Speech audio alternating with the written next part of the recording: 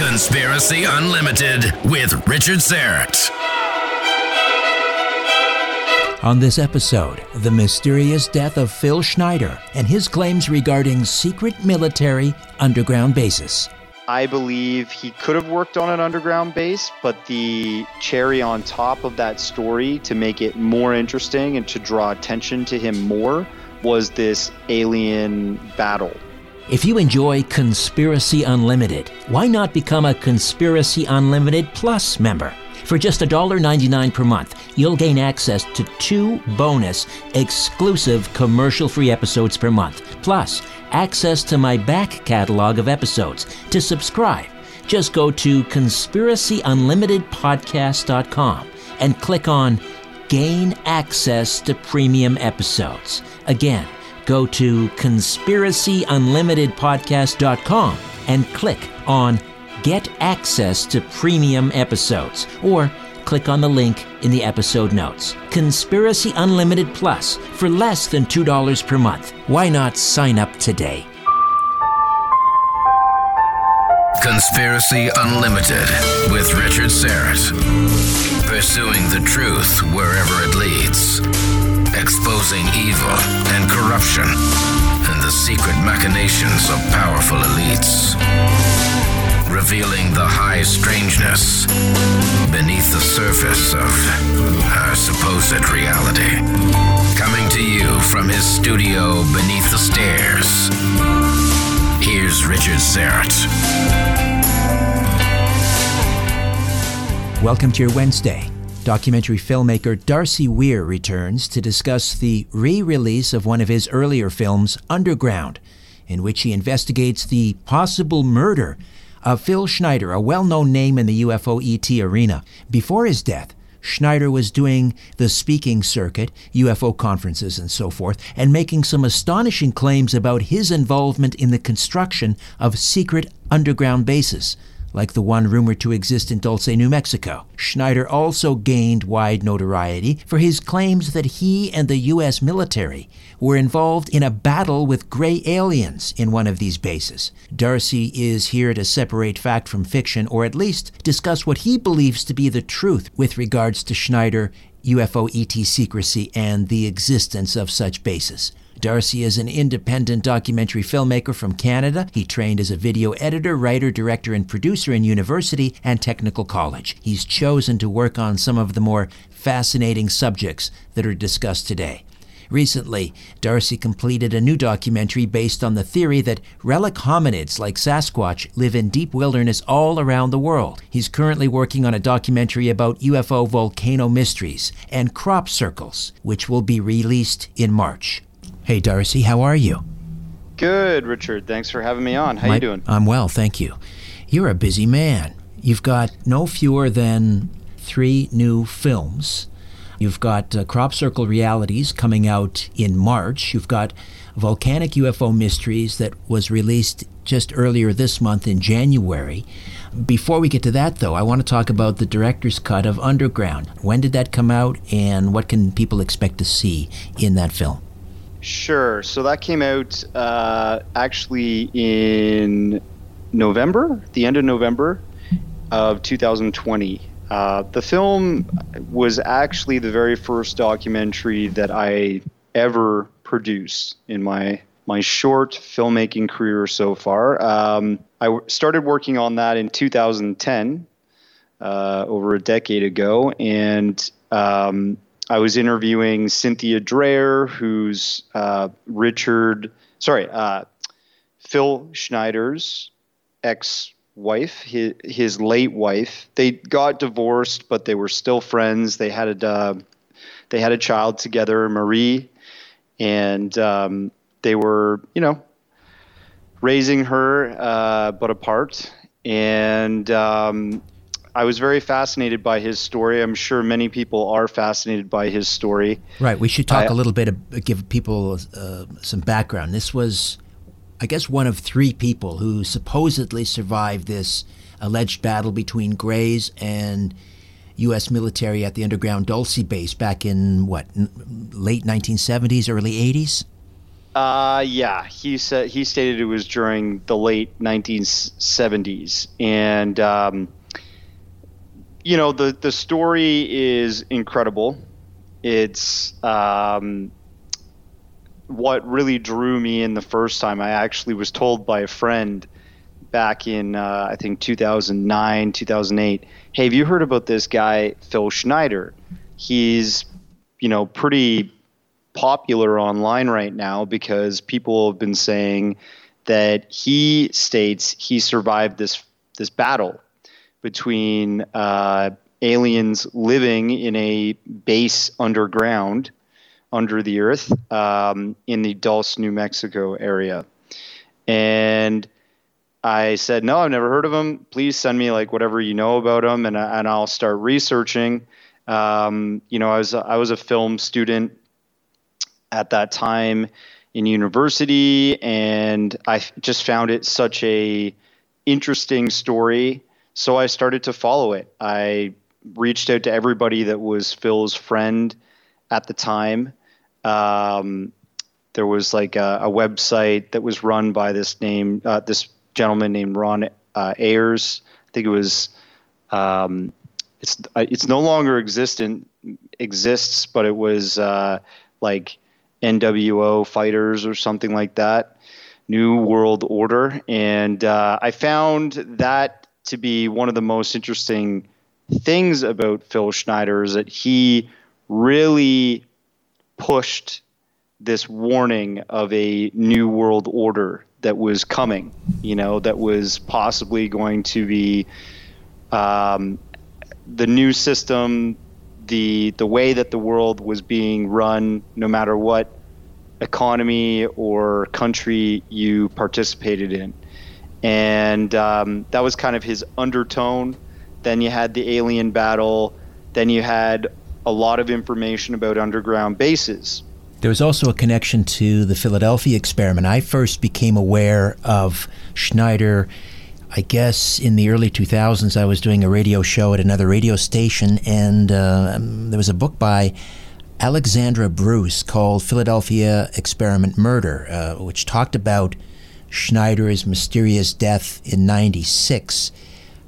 He was found in was it piano wire around his neck in his apartment, and some of his research papers or his presentation papers, because he was touring the country talking about this, that went missing.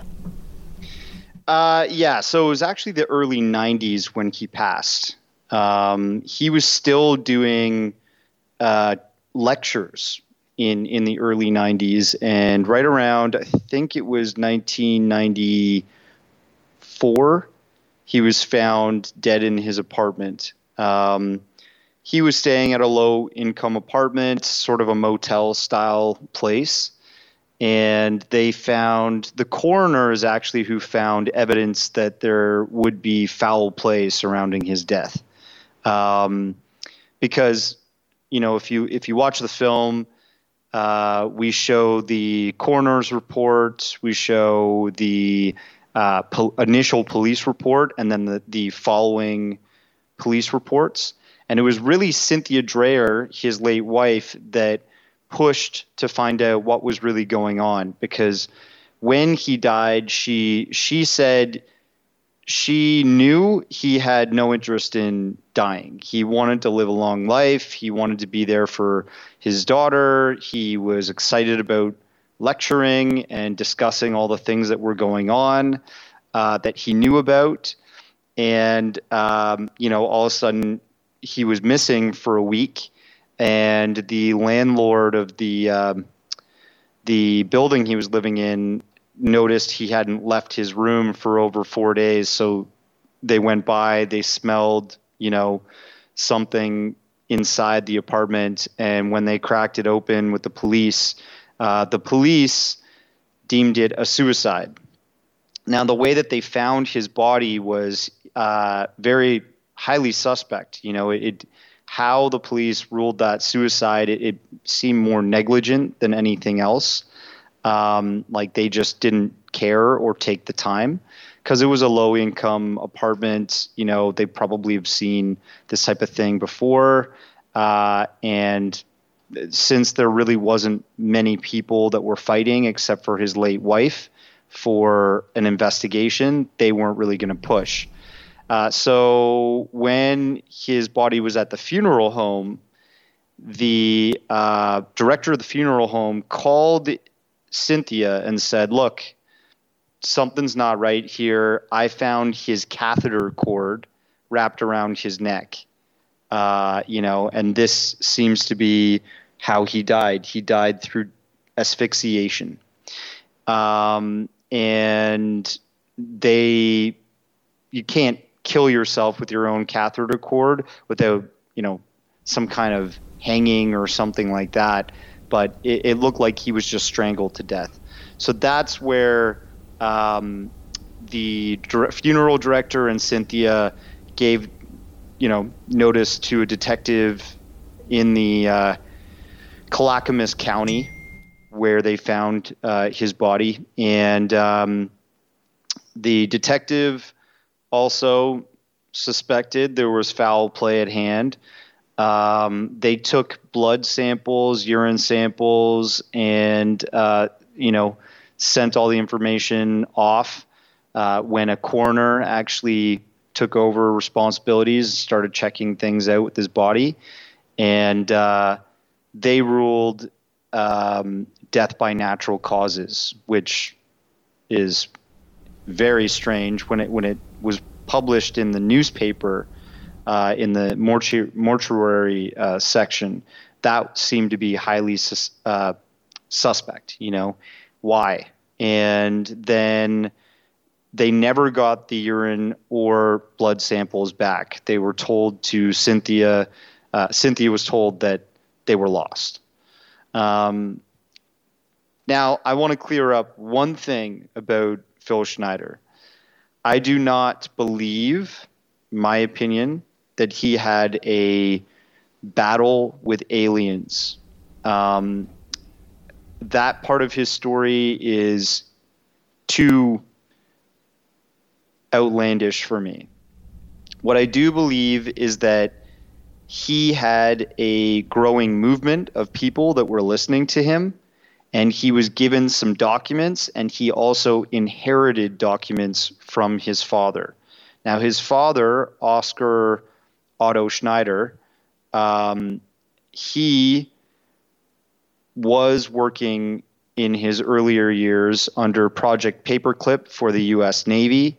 He worked for NATO and, was a SS soldier working on U-boats during World War II. So he was brought over to the United States, and when he passed away, Phil went into his father's office, found all kinds of interesting memos and letters, and had documents and pictures and stuff showing his father working on the USS Nautilus, which was a classified nuclear submarine that his father was, responsible for working on. I think that stuff was the most credible. And there was UFO photos from the bombing of Bikini Atoll and all kinds of stuff. Apparently, a picture of Val Valiant Thor, who was a human-looking extraterrestrial that had worked with the Pentagon at one point, and they had done some sort of briefings together. Right. During the Eisenhower administration, I guess supposedly took up residence at either the Pentagon or the White House. Yeah, I think that was the more credible. The stuff that came from his father's past was very credible. And Phil was so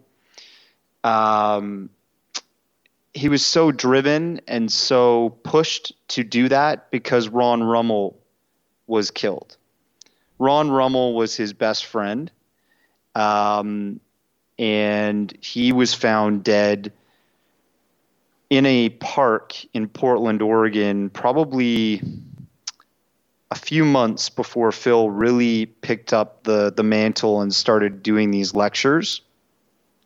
And they had started publishing a newspaper called the Alien Digest, which was picking up some steam. People were interested in it. It, covered things about Area 51, S4, Groom Lake, all that stuff. And I think Phil had a lot of evidence from his father's documentation. Anthony Sanchez, a writer who wrote a book called The UFO Highway. Anthony interviewed a supposed retired colonel who worked at the Dulce, New Mexico underground base, and had all kinds of information about what was really going on in this truth embargo between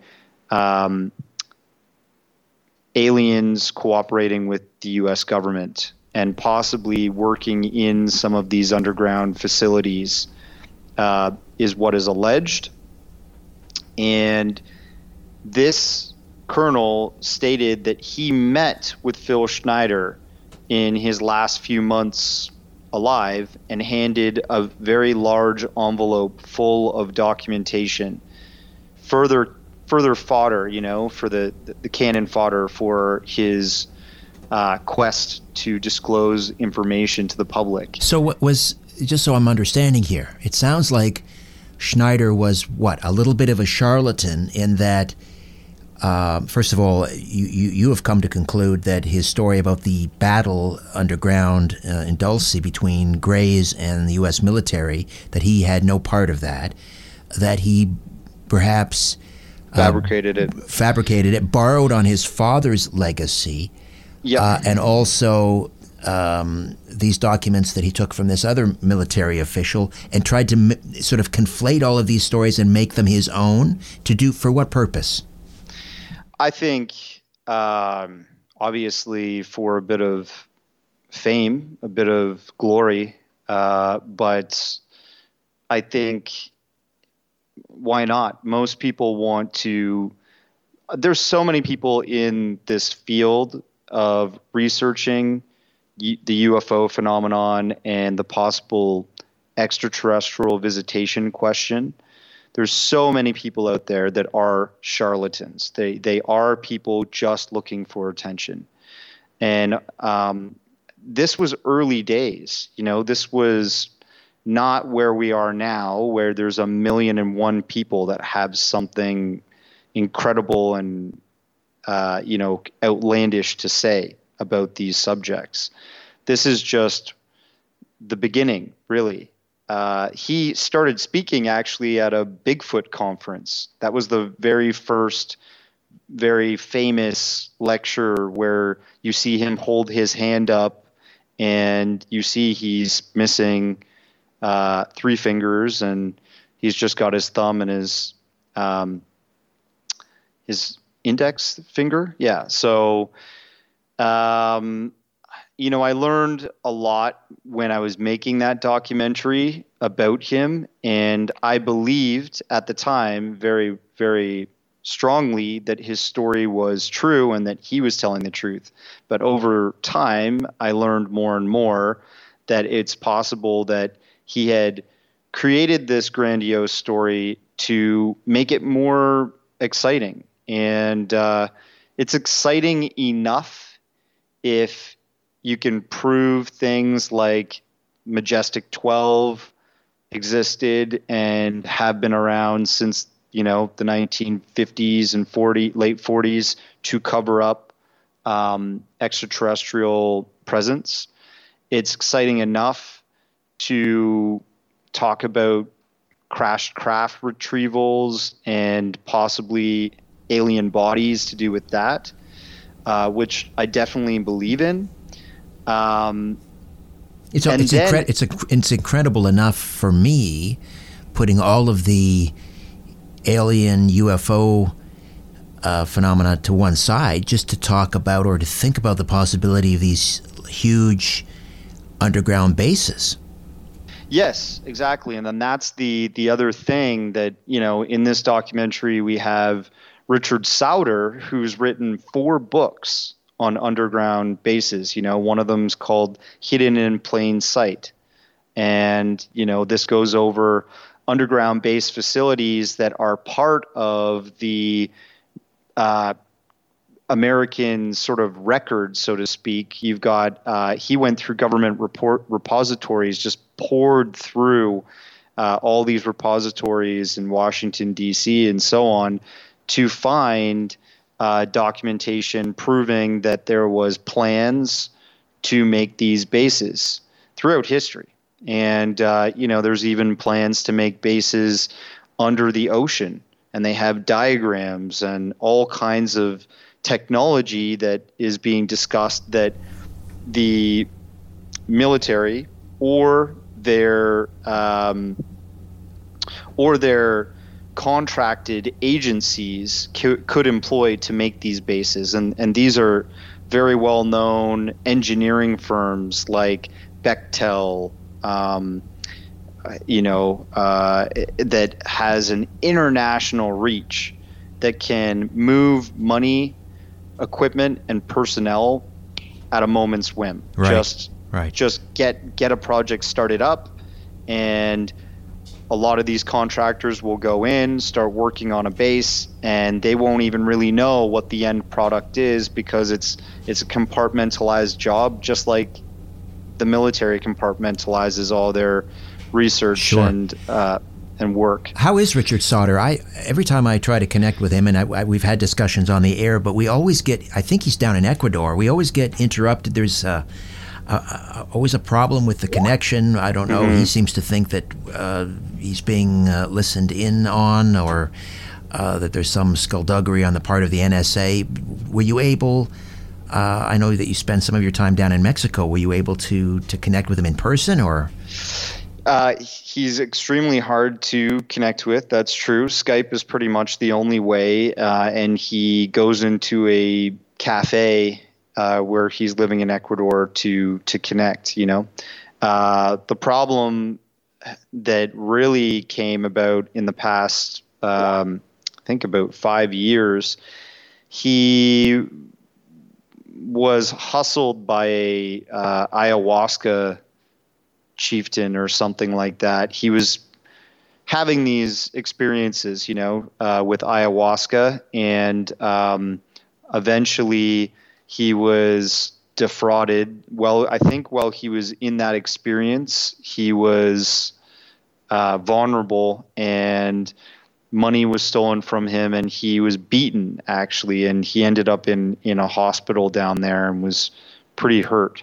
So that was the last time I talked to him. I really hope he's doing a lot better. But yeah, unfortunately, folks like him are few and far between. They're, today's day and age does not care about actually finding the facts about these deep underground military bases that are could very well be across the United States, Canada, parts of, Europe and the Middle East for sure. So getting back to Schneider for a moment, his presentation papers supposedly vanished after his mysterious death. What do you have? Did you look at his death as kind of a cold case file? Is that how you, in part, approached the film? Yeah, that was pretty much the most believable thing about him is the way that he was suicided. He was killed, and people still today, argue about it left and right. If you read some of the comments that are on the Amazon Prime Video page, there's some great arguments for and great arguments against. But I think some people don't realize that the documentary is shining light on him, some incredible things that he talked about, but then also his life, and then, of course, most importantly, underground bases and government secrecy surrounding this ET issue. Did he have any? Did he have any involvement in the construction of these bases, or Dulce in particular? Do you think? He definitely was he was part of like a mineral society, and I do believe he had some geologist background. I know that he was in the Vietnam. He was, abroad. He was in Egypt at one point. He was in Vietnam at one point. And he apparently worked on a nuclear energy facility, and he got exposed there and got pretty sick. Cynthia had told me at one point. So I think he did do a lot of work to do with building out things. It's possible that he did work on a base out in Dulce, New Mexico. It's very possible, especially given how, secretive and clandestine these sort of military building projects can be. He had all the right information. He knew how they could build these bases by tunneling out with these boring machines and deflagrate, meaning explode rock and mineral in a certain way to melt out certain cave structures.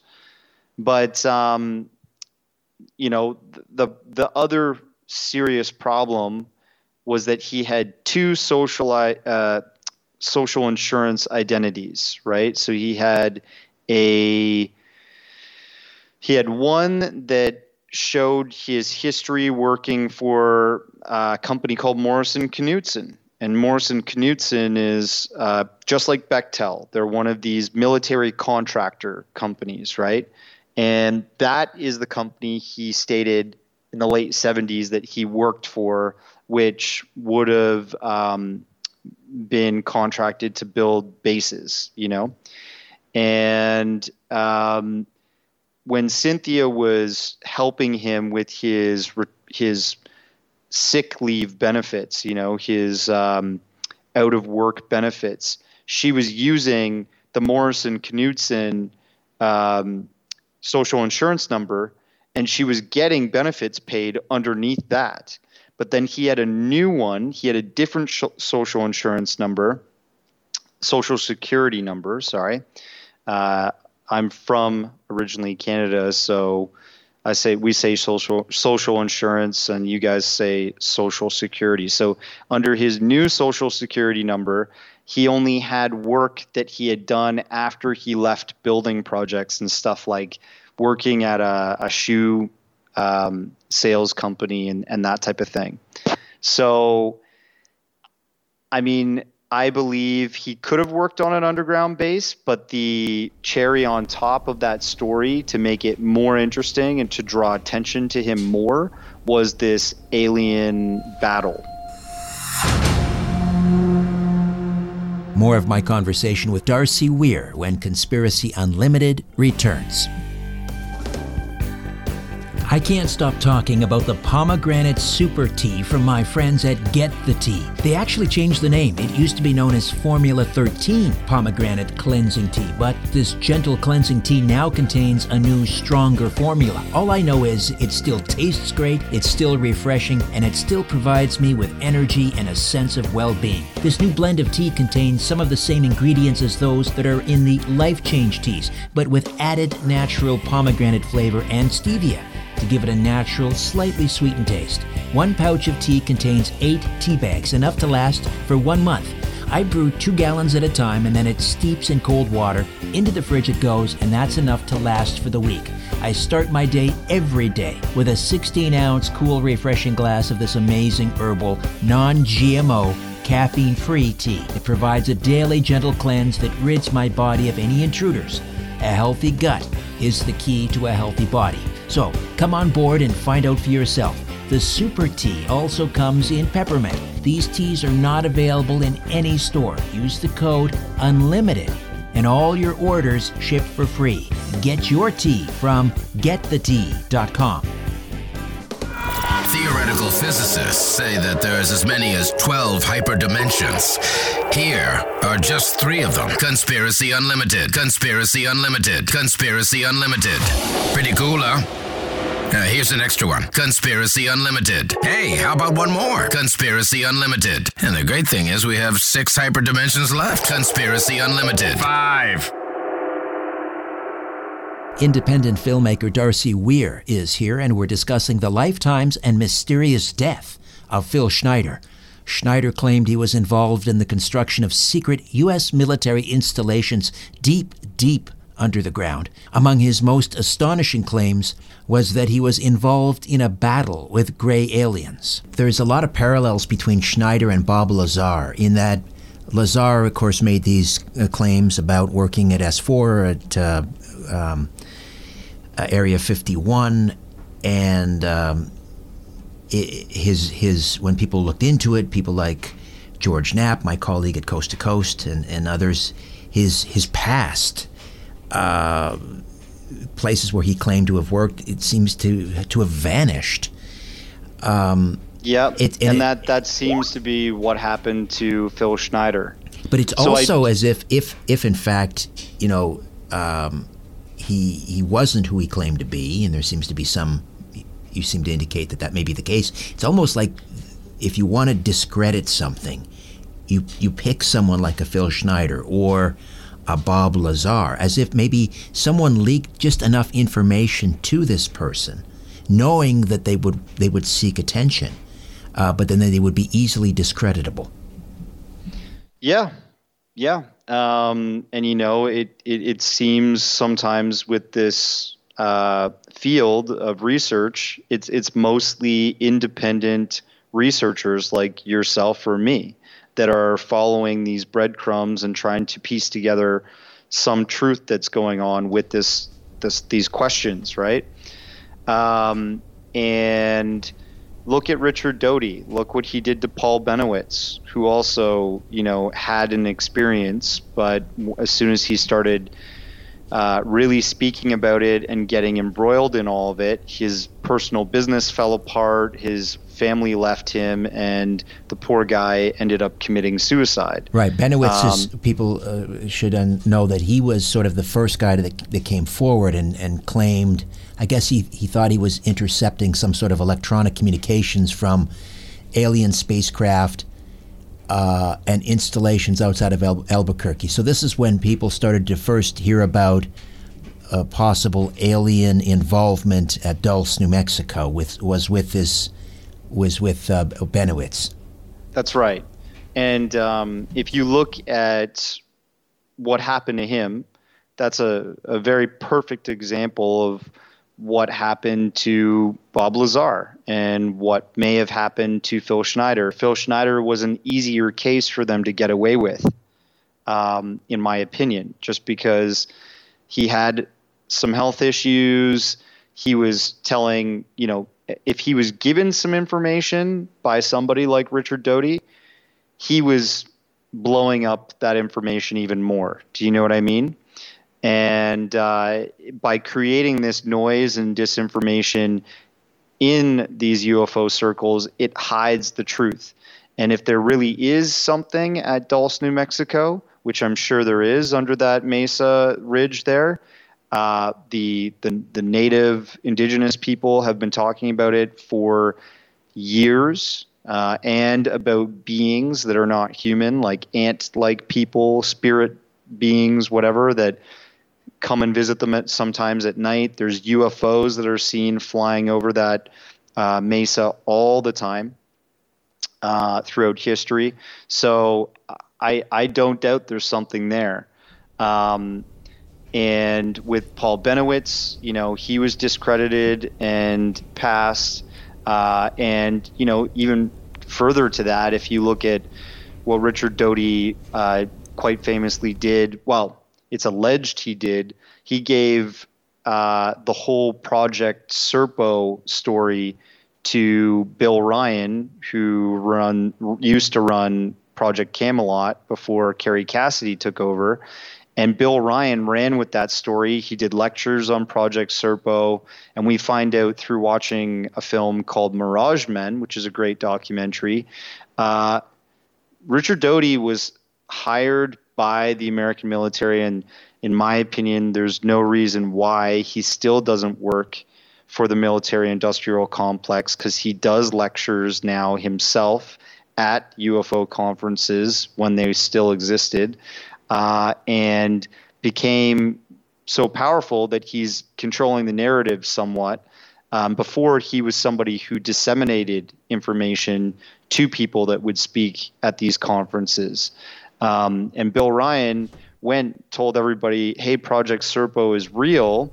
Sorry to interrupt, Darcy. And again, for listeners not familiar, Project Serpo was this sort of a human alien exchange program. Yeah. Interestingly, it parallels the sort of underlying story that is introduced at the end of the film by Steven Spielberg, Close Encounters of a Third Kind. At the end of the film, we see these craft finally land at the top of Devil's Peak, or whatever that land formation is.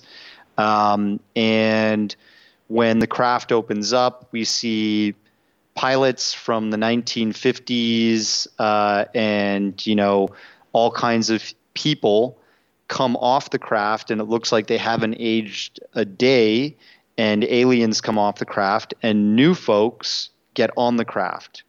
And it's like an exchange. It's like, here's your people we took before. Here's some new folks. Okay, see you later. Peace be with you, type thing, right? And I think Richard Doty created that story. There's evidence that those emails that were sent to Bill Ryan, they came from the same IP address that was the computer that Richard Doty used at the time. So it must have been him that created those stories, going under a different alias on a chat forum, and Bill Ryan took it up. So that's the scary thing. I mean, there's some kind of truth out there to everything that's going on.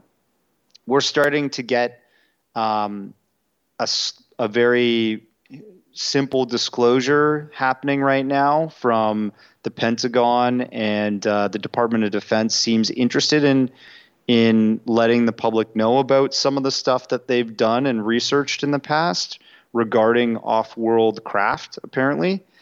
But I'm just skeptical about the narrative that is going to come to the media, because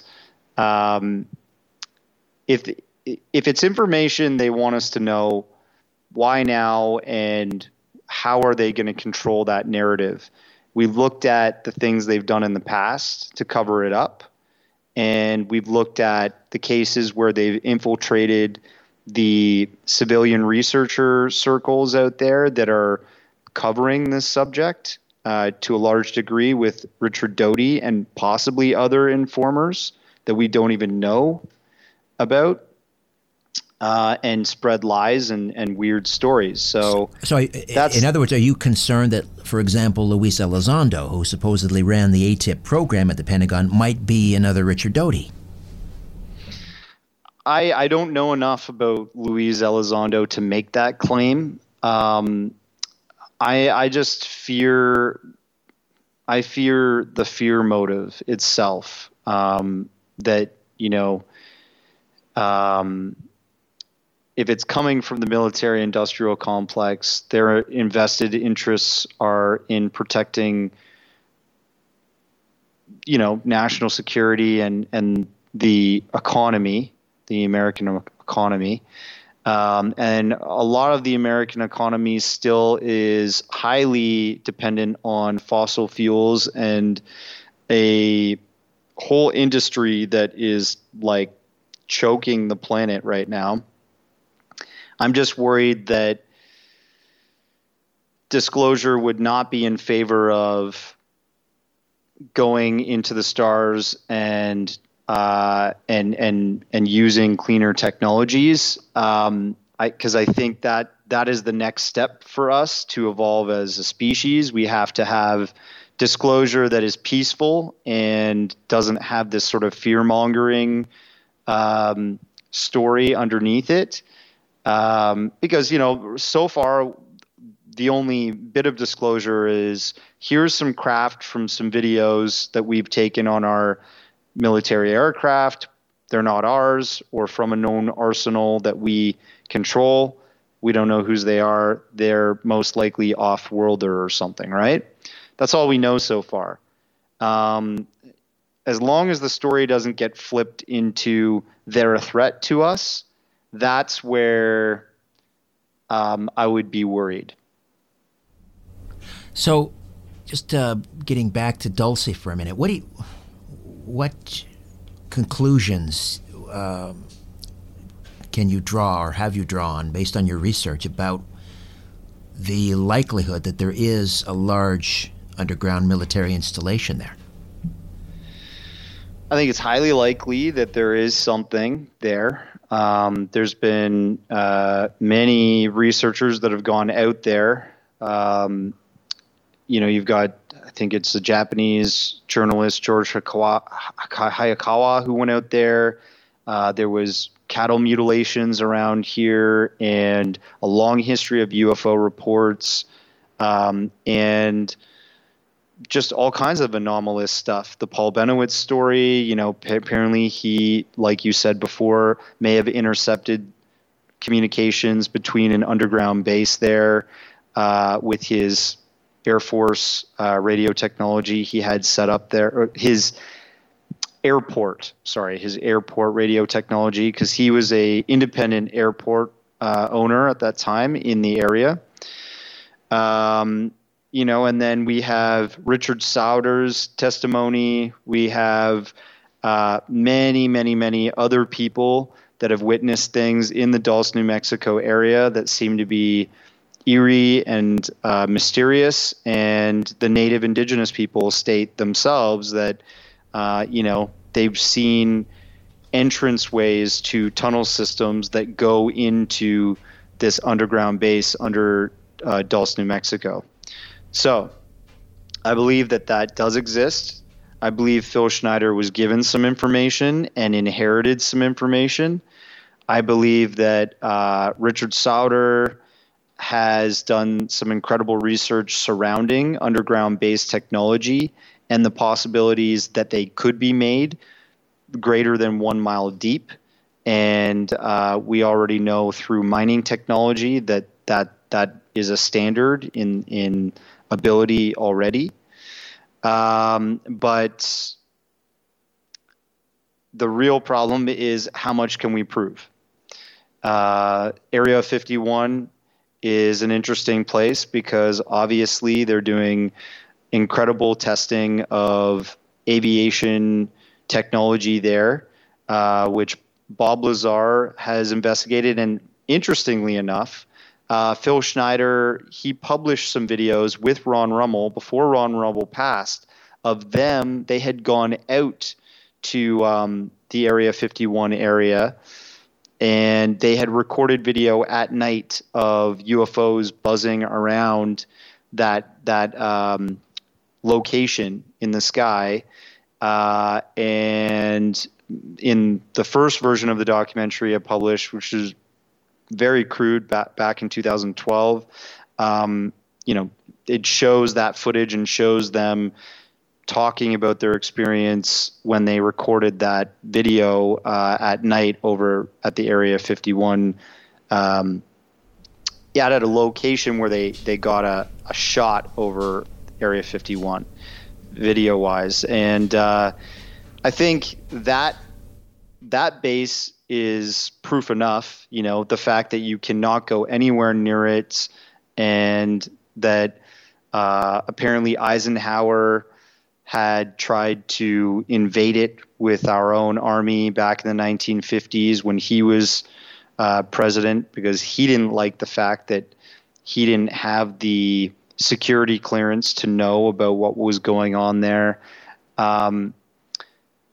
Underground bases are definitely out there. They're being used for national security research and technology, probably that is being housed away from public eye and ears. And I think Phil Schneider was a brave man, because he still spoke about this stuff when no one was really talking about it in a big way. and I think his death is highly suspect. I'm not quite sure who did it.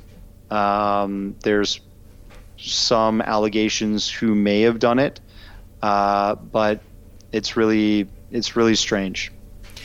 Underground, the director's cut. How do we screen it, Darcy? This is available on Amazon Prime. It should be available on Google Play, YouTube Red, a whole bunch of other streaming platforms, any way that you like to consume your streaming. And it's free if you have a Prime membership. So check it out, leave a comment. Thanks for having me to talk about it.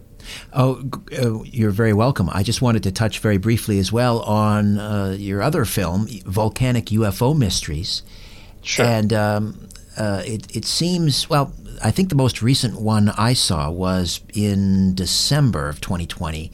There were some UFOs filmed over, I'm going to mispronounce it, but I think it's the Iztaccíhuatl volcano in Mexico. Yes, so Iztaccíhuatl shares the same sort of land area that Popocatépetl sits on. And in this documentary, we actually cover many UFO sightings that have happened throughout modern history over Popocatépetl, and also as far out to Colima, which is another fiery active volcano, and Iztaccíhuatl. So it's interesting that Latin America harbors many very strange UFO events that have happened throughout history, but they're very underrepresented to the United States, and other Western countries. So I find that it's for me, when I met with Jaime Maussan and I started researching all of this information coming from his journalistic history covering the UFO issues and events that have been recorded in Mexico and other parts of Latin America, I found it super interesting, and I wanted to put together some documentaries that shine some light on that, so people see, when people say, oh, I thought UFOs and aliens was only something that happened in the United States. It's like, no, there's a great history of sightings from around the world. And one of those places from around the world is Mexico and other parts of Latin America. Brazil has a very rich history of UFO events. But in this one, I focused on volcanoes for the fact that if you take a look at the UFOs that we saw in the To the Stars Academy release or the Pentagon's videos, these are operating in a way that those startled those pilots, right? That in a way that our technology can't yet. And when you look at these UFO videos, these are active volcanoes. They are erupting, and there is something slowly moving through the ash cloud or going into the crater as if it's landing. And pictures that have been taken too. So if you watch the documentary, one of my favorite cases is the 1988 Colima fiery event. The volcano was erupting pyroclastic flows and ash and massive amounts of, magmic rock from the crater, plumes of gas. And during daylight, this news crew was being recorded by a gentleman, Mr. Guzman, and him and many, many, many other people that live in the area as well as had come to see this eruption at Colima.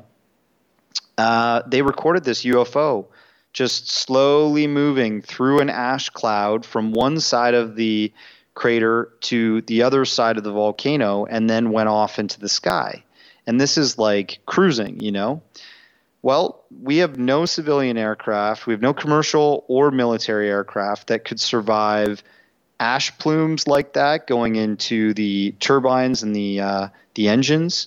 You may recall that the Icelandic volcano erupted and grounded all flights in Europe for, I think, a month, sometime in the early 2000s or mid, 2010 or something like that, I think.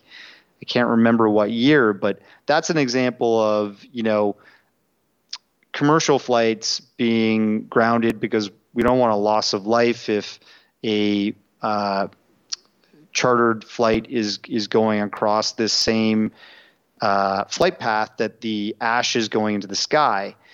And these UFOs seem to be flying into a place that we could not fathom going.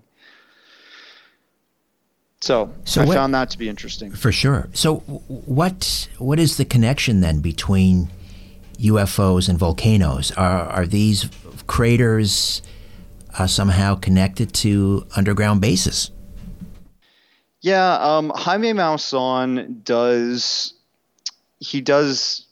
theorize that. He does hypothesize that also maybe, for example, Popocatépetl, that active volcano is right next to Puebla and many other little cities that are outside of Mexico City. And then the chamber for that volcano also extends quite near to underneath Mexico City itself. And if you think of Mexico City, the population is 30 million people. Puebla has a couple million people. These are all heavily populated areas. And anytime there's been activity coming from this volcano, seemingly there has also been UFO sightings. Jaime theorizes that possibly the UFOs are dissipating the activity, possibly pulling energy away from them. And he said that a University of Norway, I think it's Bergen University, they came down to study Popocatépetl, and they witnessed while they were studying it a UFO come while the volcano was active. And right around the time that they had that sighting, the energy levels, the electromagnetic spectrum completely reduced after that UFO left, and the volcano remained stable then. It wasn't as active. So we include that in the documentary, and just interesting things that have happened around sightings of UFOs. They always seem to be around these volcano ranges. And, if you think about Dulce, New Mexico, that is a dormant volcano area. The mesos, used to be lake beds, ancient.